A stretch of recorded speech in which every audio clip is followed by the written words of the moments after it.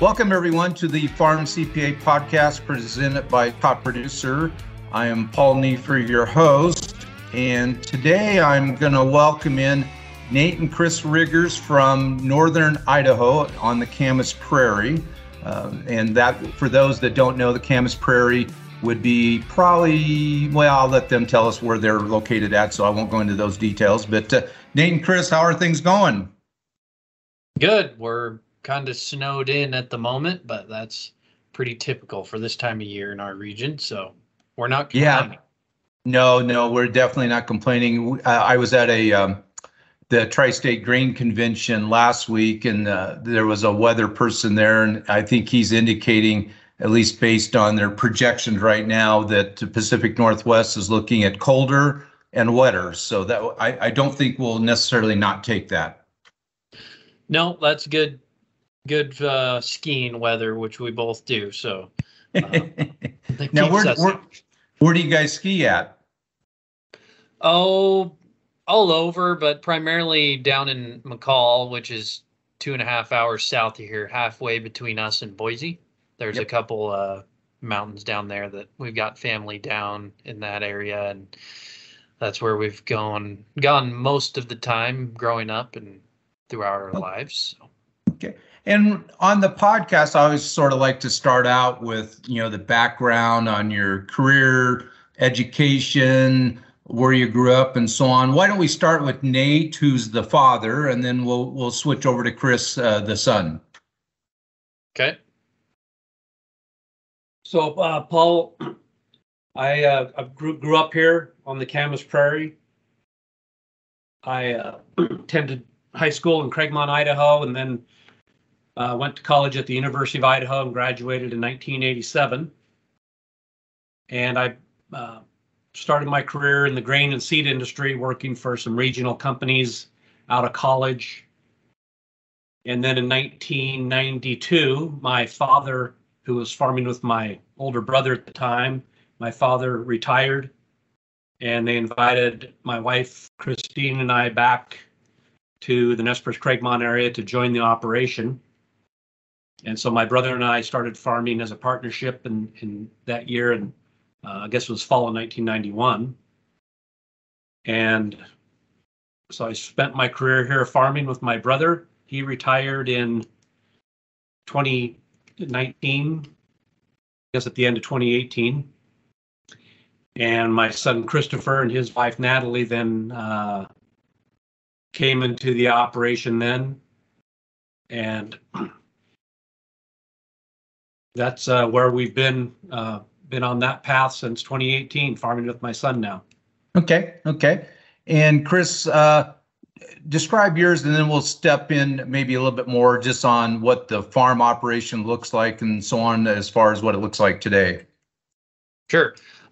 So after I graduated high school here in Northern Idaho, I went to college at Purdue back in Indiana, and was there for 4 years, got my undergraduate there in agribusiness management, and graduated in 2015. And then after that, I worked for a couple years in the grain industry as a grain merchandiser for a couple different companies in the Midwest and Montana, actually.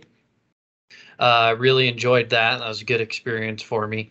And that was kind of in the period where my wife was getting her master's degree from Purdue.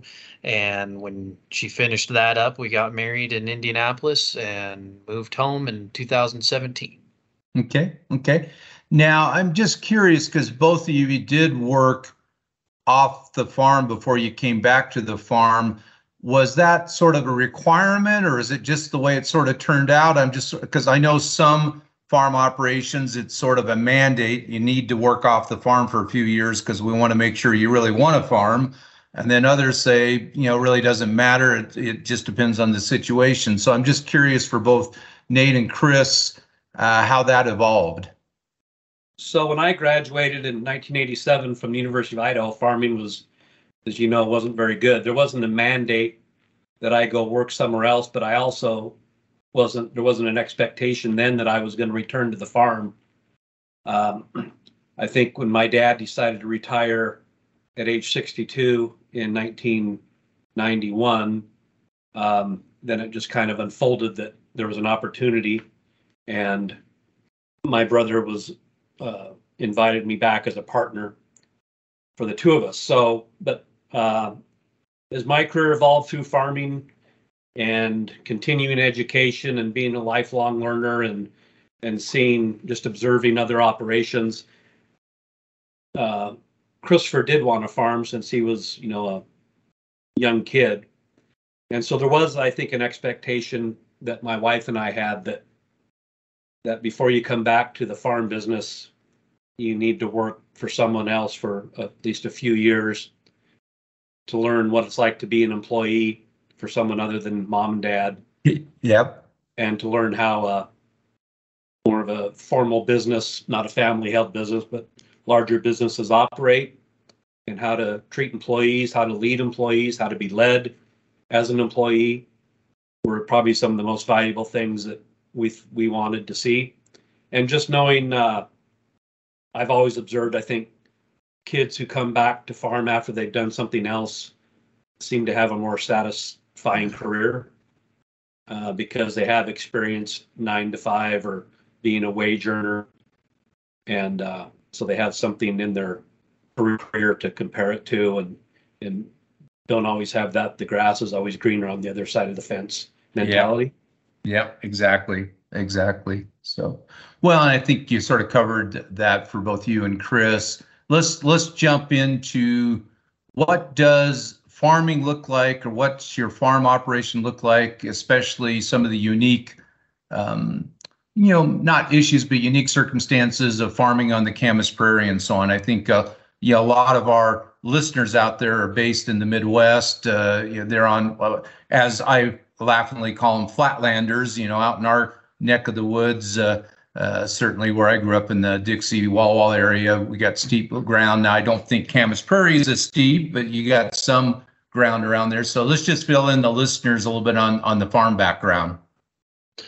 Yeah, we're at about 3,500 feet elevation, so we're somewhat high elevation. I know there's areas that are higher than us, but in terms of the kind of Pacific Northwest Palouse region, we're at about the highest of anywhere. So we're about the last in the PNW to harvest and do our field work.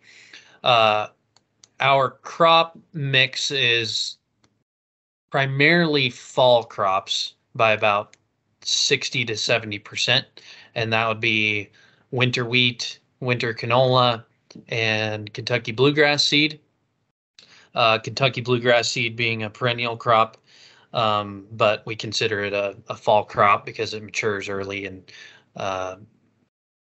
we're not planting in the spring. So our spring crops would include barley, spring canola, and legumes on some years, chickpeas, lentils, green peas, things like that.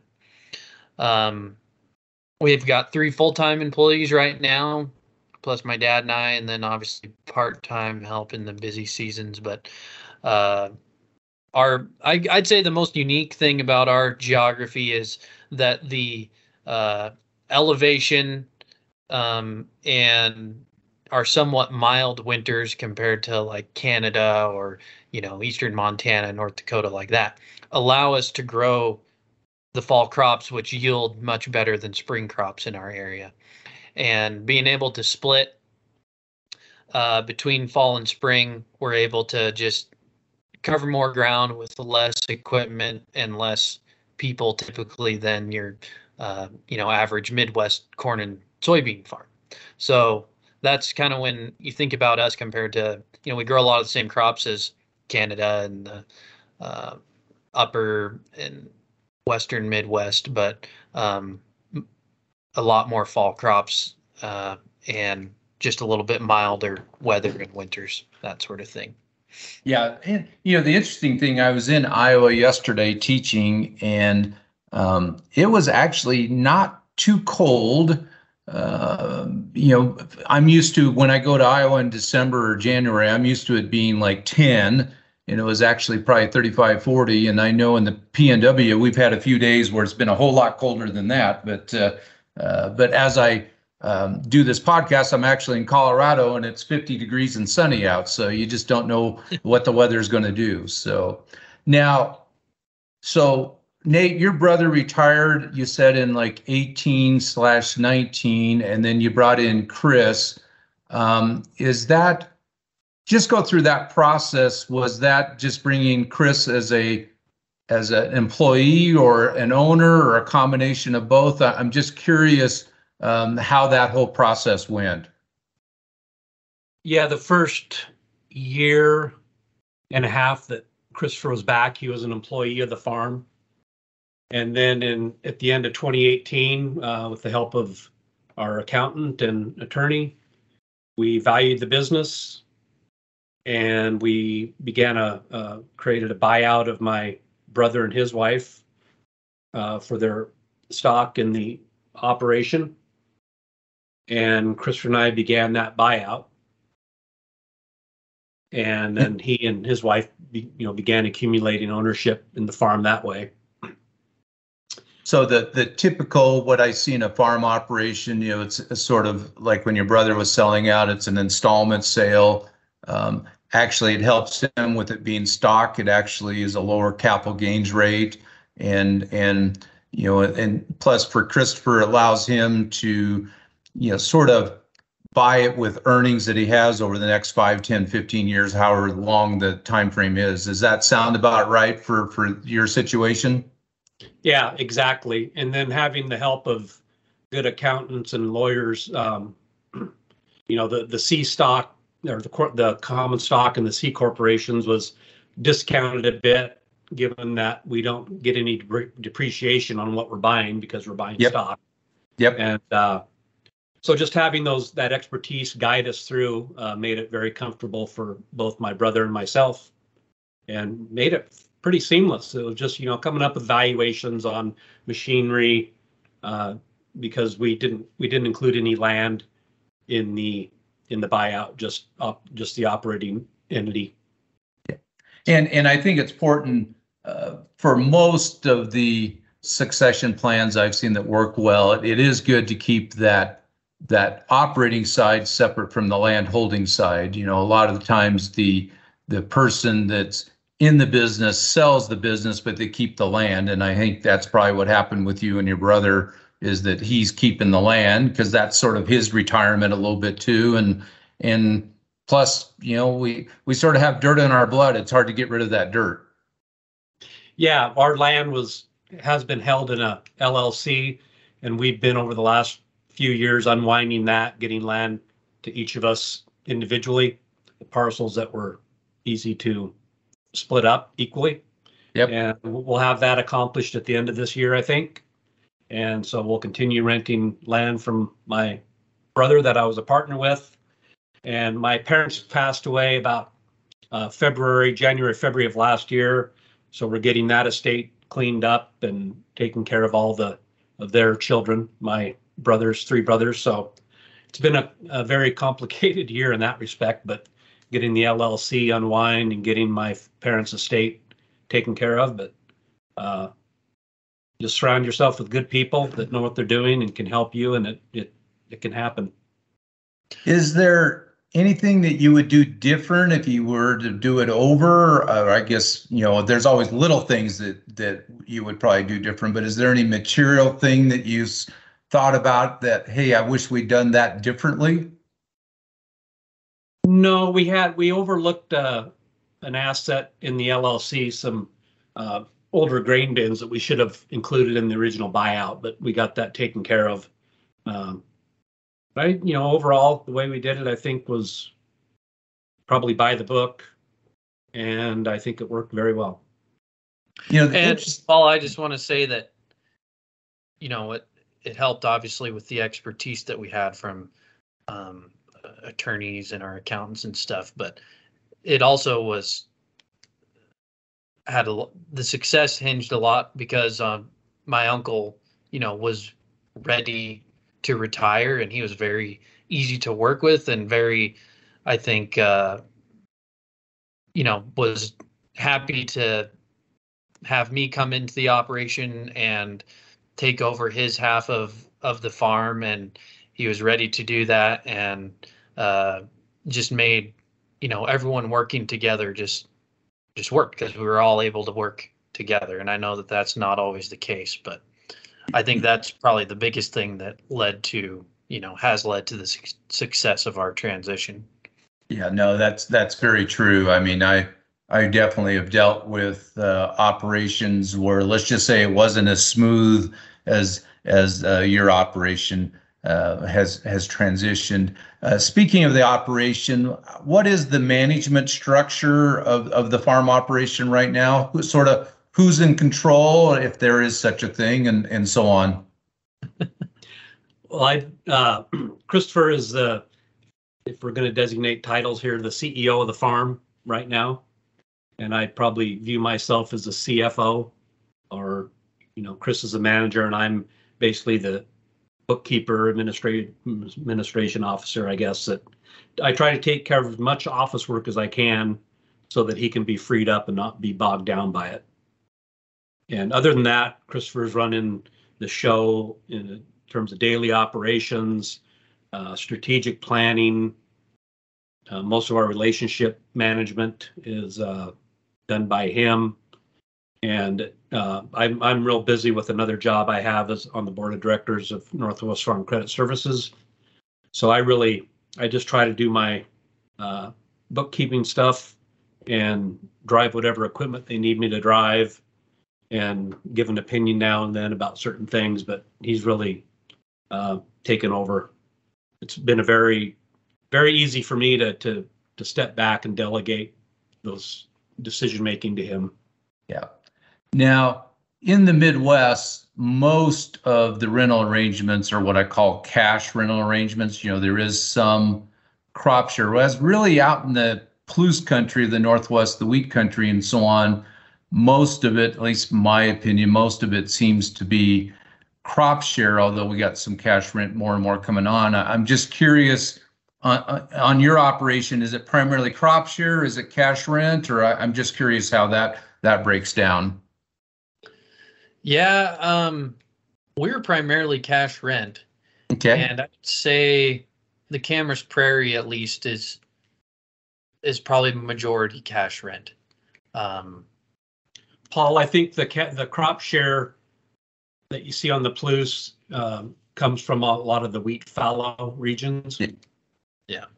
Where it's just hard to arrive at a cash rent when half the ground is fallow each year, trying to accumulate moisture. As you move to the eastern Palouse and into our area, it's more crop or more cash rent because we do annual crop. And you also have like the bluegrass and so on. So that's a little bit more unique than out in my area. Now, again, I'm down in, or was, in a process of moving from Columbia County, Walla Walla County, and still most of that is crop share, and a lot of that is annual. But I think you're right. As you probably move farther east, it is becoming more and more cash rent. But that is starting to move into our area a little bit too. And then you see as the primary operators retired in the 80s or 90s, and when their kids who live off the farm now, live in the cities, are now the landowners, I think you see a more evolution to cash rents also. Yeah, because they don't want to be bothered with marketing the grain and writing a check for their share of the fertilizer and their share of the inputs, whatever it might be. So, well, good. Actually, right now, we're just going to go ahead and take a quick break for a sponsored message, and then we'll come back. And as you had mentioned, Nate, you are on the board of directors with Northwest Farm Credit. We'll dive into that a little bit. And then Chris also has another business that we'll talk about and so on. So let's go ahead and take a quick break.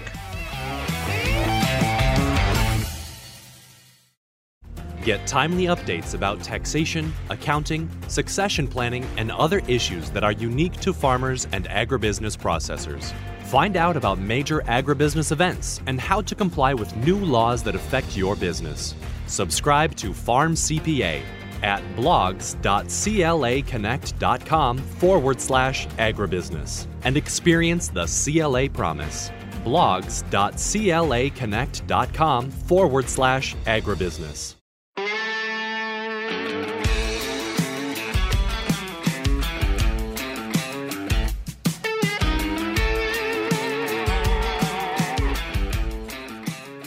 Welcome back, everyone, to the Farm CPA podcast presented by top producer Paul Neiffer, your host, and we're going to rejoin our conversation with Nate and Chris Riggers. So, Nate, you had mentioned before the break that you are on the board of directors. Matter of fact, I think you might be the chair of the board of directors with Northwest Farm Credit. Why don't you give us a little bit of background how you got involved in that? Also, the fact that Northwest is going through a little bit of a change right now. Let's just share that information with the listeners. Okay, I was elected to the board of directors in 2014. I was just identified by the nominating committee at that time as a potential candidate. So in our process, you go through an interview, potential candidates do with the nominating committee, and then they select two candidates to run in an election. And I won that election in 2014, was reelected in 2019. We have 5-year terms. And then was elected as chairman of the board in the spring of 2021. And during my time as chair, we proposed a merger of Northwest Farm Credit Services with Farm Credit West, which is a California-Arizona Farm Credit Association, and our shareholders approved that merger in November, this past November, and we're just awaiting the final Farm Credit Administration approval, which is the federal regulatory agency for the farm credit system. And with that, the merger will become effective on January 1st, 2023. And I have agreed to serve as chairman of the board of the new merged association, which is called Ag West Farm Credit. And so I will serve as chairman of the board of that for the first year as we integrate and get operating as one merged farm credit association. I would say after the merger, as far as, well, even before the merger, number of square miles that any farm credit served, probably Northwest was the largest because of the fact that we had Alaska as part of that group. But after that, you're going to be, from a geographic standpoint, you're by far probably going to be the largest farm credit, aren't you? Yeah, perhaps. Farm Credit West territory in California is a little cut up. It's not the entire state, but it's they share some territories with some other associations in California, but all of Arizona, some in Nevada, and then you add in the Northwest region of our 4 states plus Alaska. Yeah, we probably are. I think we'll be, the second or third largest association in the country. Combined assets, which are loans for bankers, combined assets will be north of $30 billion. And it'll put us about, I think, number 3 in the country. Yeah, now you got I call it FCS out, or Farm Credit Services out of Omaha, and then you have, Mid-America out of Louisville. Those are probably the other 2, or maybe Compeer. Those are going to be the ones probably either your size or a little bigger. American Ag Credit, which has some territory in California, Colorado, Kansas. They're kind of spread out too. So it should be. Looking forward to it. It's been a really smooth integration. We were really 2 sister organizations that were very identical, merger of equals, and it's just kind of it's amazing how smoothly it's gone and how just everything has fallen into place, from employees, systems, everything is integrated very, very easily. So I'm grateful for that. Well, and again, I think over the last few years, certainly, I think the 2 organizations have done some stuff together, or they've learned some stuff from you and vice versa. So I think it has been a pretty, like I said, a pretty smooth process. How much time Now, I know the merger would really take up a lot of your time, but before the merger was maybe happening, how much time do you think you were spending working as a board member, let's say? Oh, the typical, if you add up meetings and travel days, it's, I think, pretty common number is 40 days a year. But I would say I was chairman of the board. I've been at least 50, maybe 60. A lot of times, you know, I'll have during our busy seasons of spring, summer, and fall, I may be here, but I'll have interruptions during the day. A call I've got to be on, or a virtual meeting for a couple hours. Yeah. So it takes me away from the farm. So Christopher's pretty much had to replace some of my labor contributions. Even though I'm here, I'm not necessarily dependable and reliable day to day. So I would say 50 to 60 days a year that I'm away from the farm or can't devote full time to the farm. Yep, and certainly I've seen you at certain meetings, you know, at CoBank meeting and other meetings, so and meetings with Farm Credit. So I know how that is. Speaking of, as someone that just got back from a 43-day trip, and I think back in 2019 I was in a national car rental car for 133 days. So I know how the travel can add up fairly quickly. I've noticed though how smoothly things go when I'm gone and how much they get done when I'm gone. So it's kind of a blessing.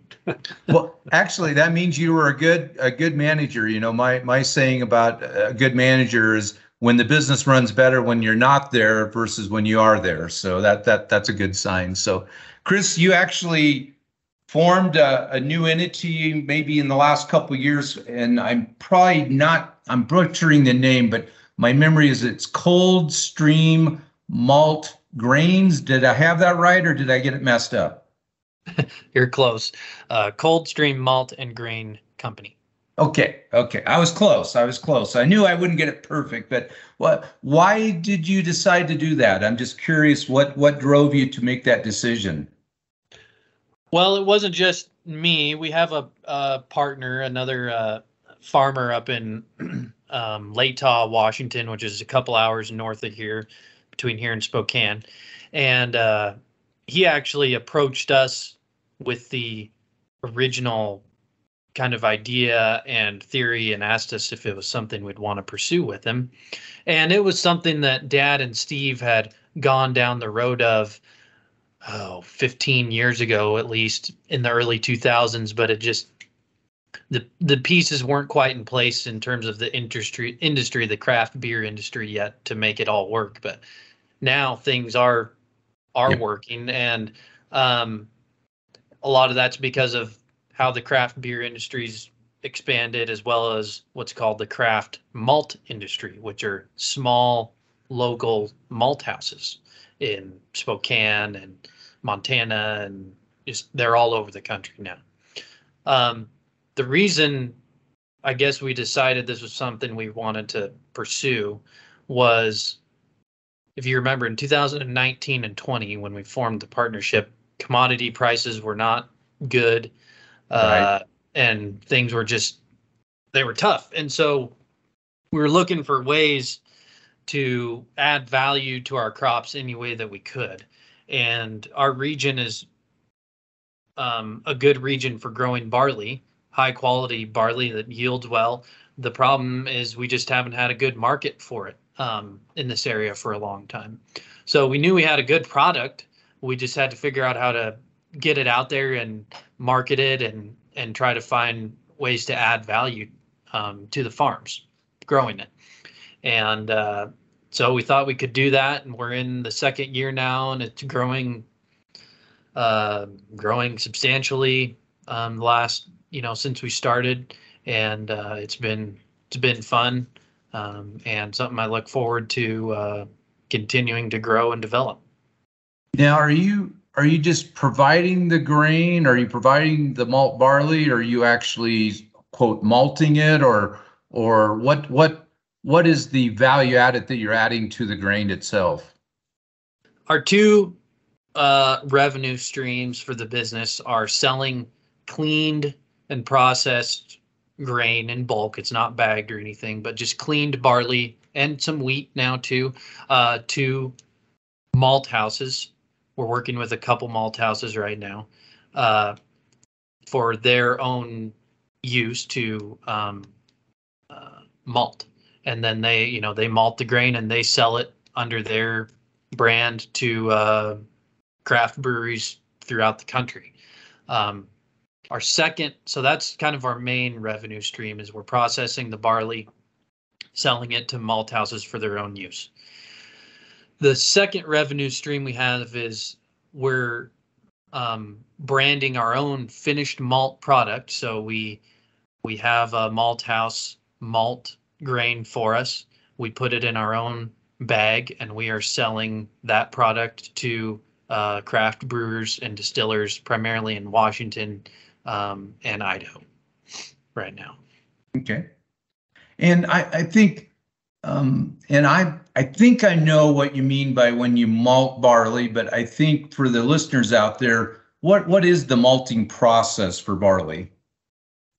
Malting the grain is kind of 3 steps in a malt house. First, they steep the grain, which is basically just immersing it in water for a period of time to get it to a certain moisture content.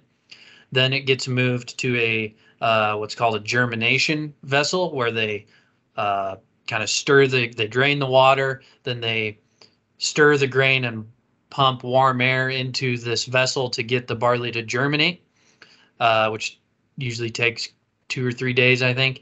And then once it's got a small sprout on it, they move the grain to a kiln, and they basically bake it. That stops the germination process, and the point of it is to convert enzymes in the grain into sugar, so that when it gets to a brewery, they mash it, and the sugar is what creates the alcohol in the beer or whiskey.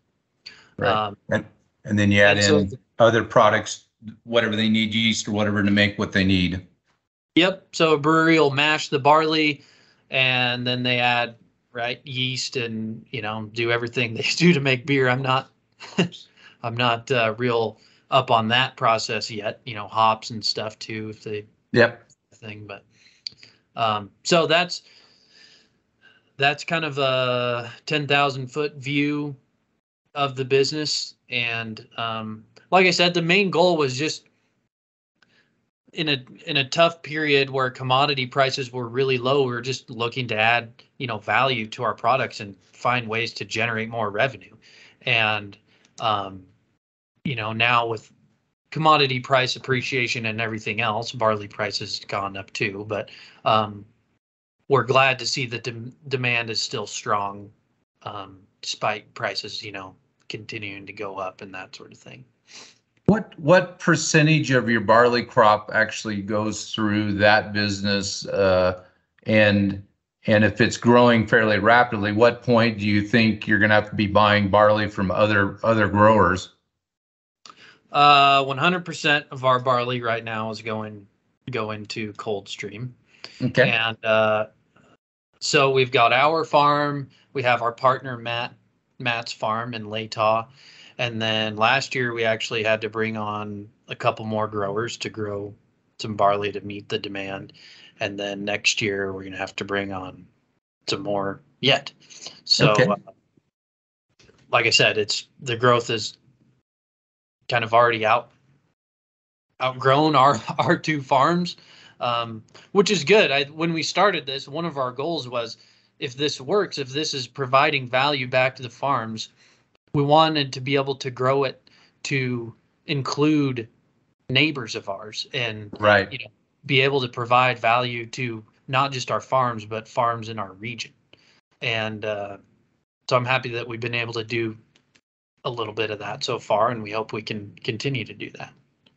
And because Idaho is well known for producing very good malt barley, is that because of soil, water, weather, elevation? What makes Idaho or the Camas Prairie produce very good malt barley?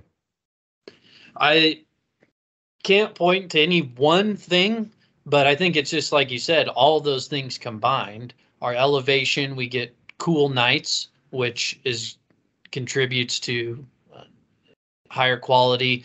Our soil, last year we had a significant drought in the Pacific Northwest. And the feedback we got from Malthouse is our barley was, in our eyes, pretty poor quality, high protein. We still had somewhat good plumps, but high protein and just other things that, we typically don't have. But the feedback we got from Malthouse was that it still malted well.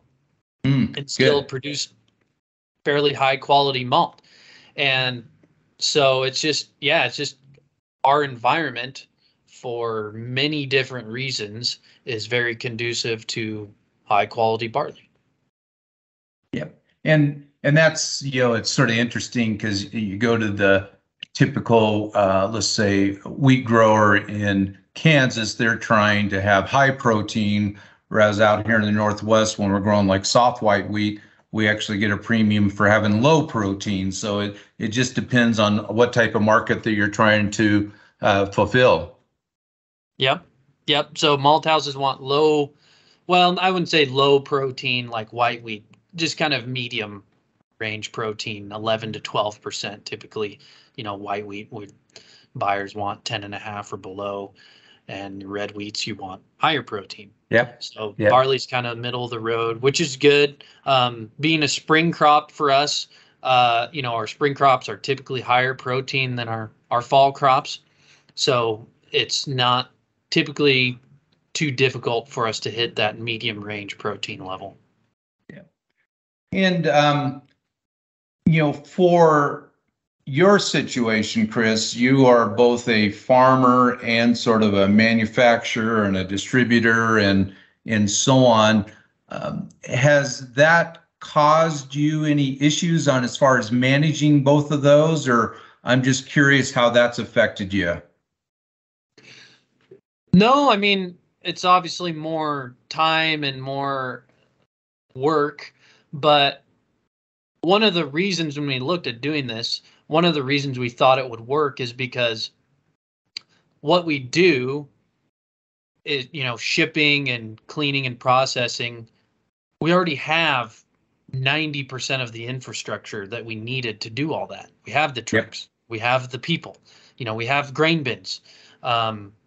If we want to, we clean the barley, so it's easy to add cleaning equipment to the mix.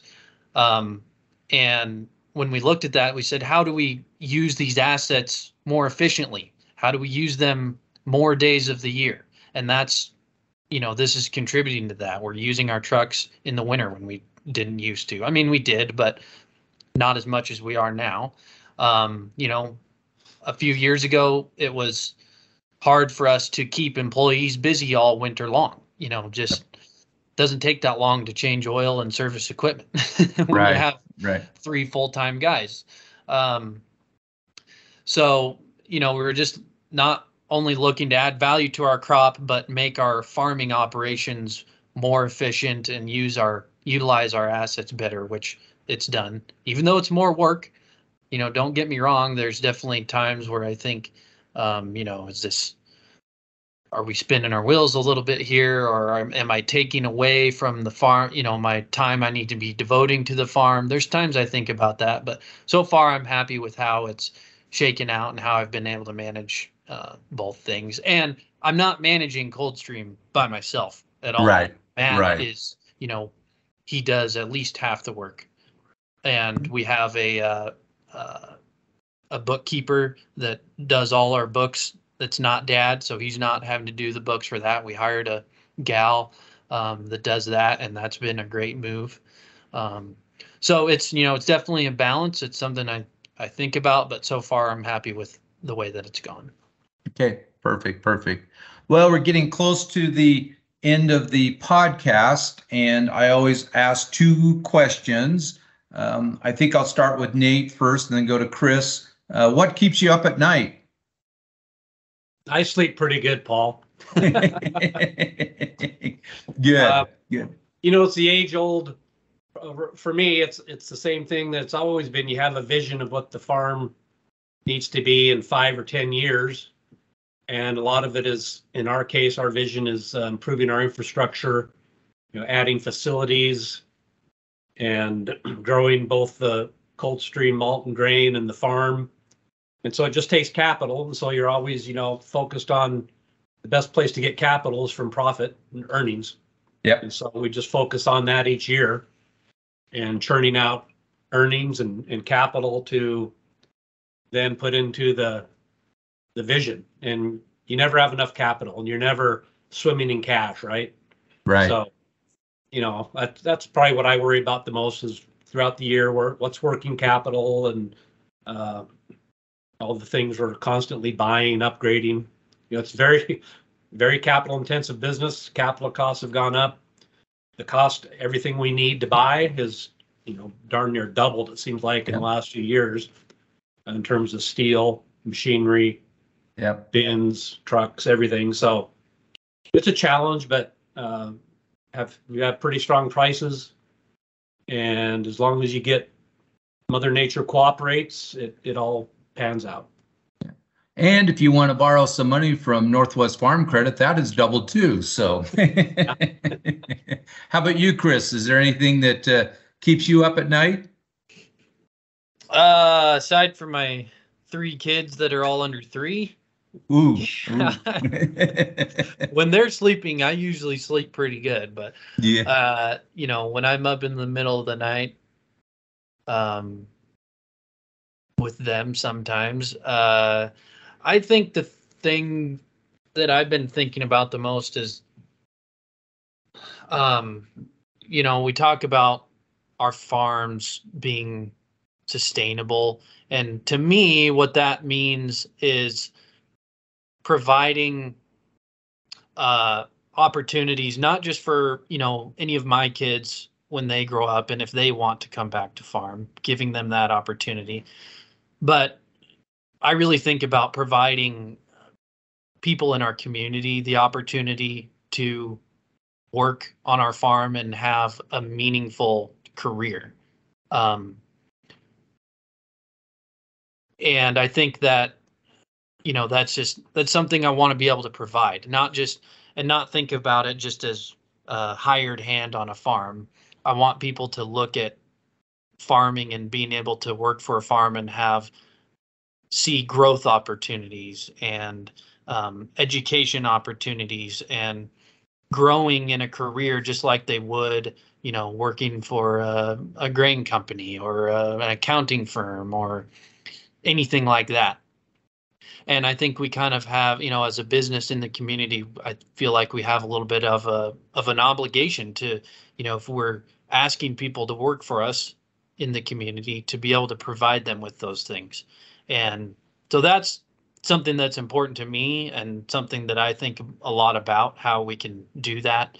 And I think it's something we've definitely improved upon. But I have a couple younger guys that work for us right now, and I really want to be able to, show them a career path with us that doesn't just stop at driving the drill or the combine.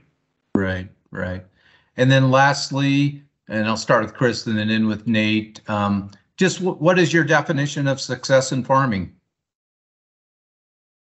To me, it just goes back to that, being able to provide a meaningful career and work and ultimately life for my family, but also, other families in the community. I think if we're able to do that, that means that, the farm's successful. And, but I don't just want, to me, the farm being successful is not just being profitable. It's being, I think we have to provide meaningful careers and opportunities to people and make other people successful. Yep. No, I agree. And then how about you, Nate? A lot of what Chris said, improving the land. That was a focus for my brother and I with conservation tillage, no-till farming, continuing to improve the land, improving the lives of our families and employees and all the people that we work with, from landowners that we rent land from to the businesses we do business with in the community. and just improving our operation, and by connection then improving the lives of all those people that work with us. Great. Well, again, thank you, Chris and Nate, for taking time out of your busy schedule to do the podcast with us. And I hope that are you going to be at the top producer meeting this year or not? Haven't decided yet for sure. I got to see kind of how the kids' schedules line out, but it's definitely at the top of my list if I can make it work. Yeah. I keep trying to talk him into either Hawaii or Orlando or Phoenix, but so far I've been unsuccessful. I really like Nashville. We don't get to go back there all that often, and I think, I don't know. Of course, we're 29 and 30 years old, so it may be a little conducive to our age group and some other people's, but we enjoy it. So I don't know, Nate. I think he was talking about our age group there for a second. But again, this is the Top Producer Podcast presented by Top Producer. This is Paul Neef, your host, signing off.